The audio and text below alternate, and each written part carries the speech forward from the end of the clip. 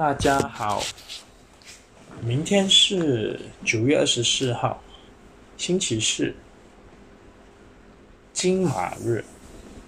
以干支历来说，明天是庚午日，在庚子年乙酉月。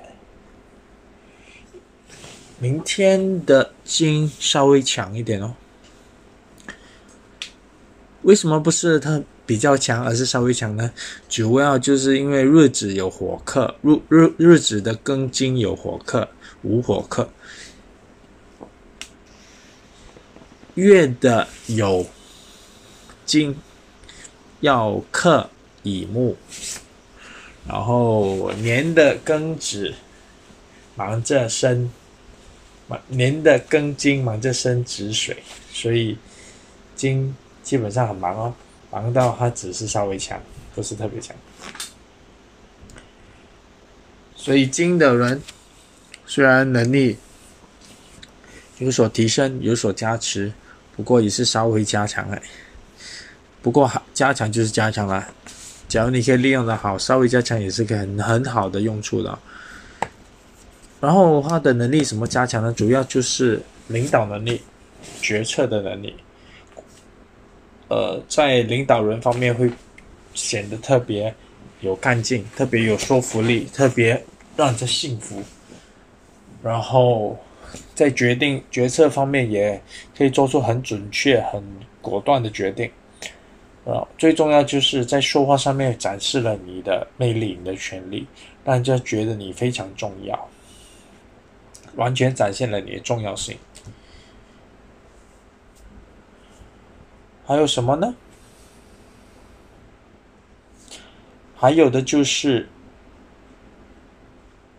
你基本上在领导方面非常的让人家信服，所以基本上你在领导方面、决策方面，还有演讲或者讲话方面，都完全把你的重要性表现出来。所以明天对你来说都是一个非常好的日子哦，只要你加以利用，会更上一层楼。不喜金的又怎么样呢？不喜金的人就稍微麻烦一点了。不喜金的人明天就觉得比较有压力哦，在一些问题上面很难做出决策，基本上就很做不了决策了，应该说做不了决策。然后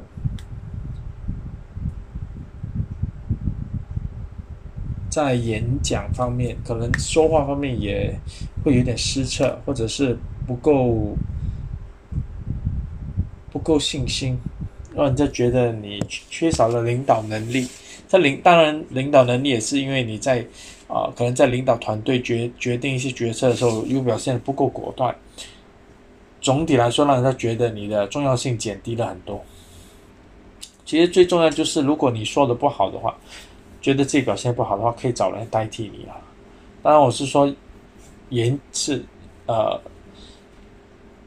那个是演说方面、演讲方面，而不是说话了。说话当然是没有问题的，所以要记得把你的缺点尽量减少，这样的话你就可以安稳的度过一天了。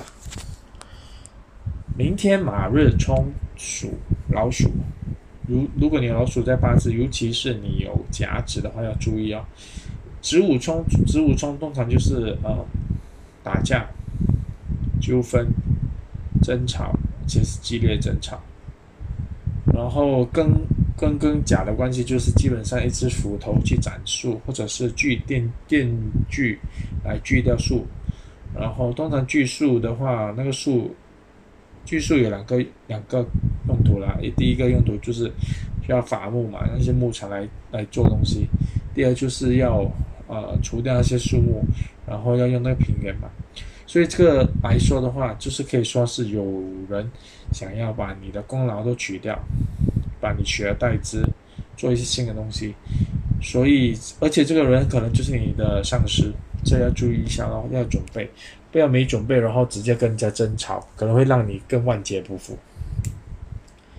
以明天的当日卦数来说的话，开始是一个勾击，过程是一个勾击，结果是一个叉。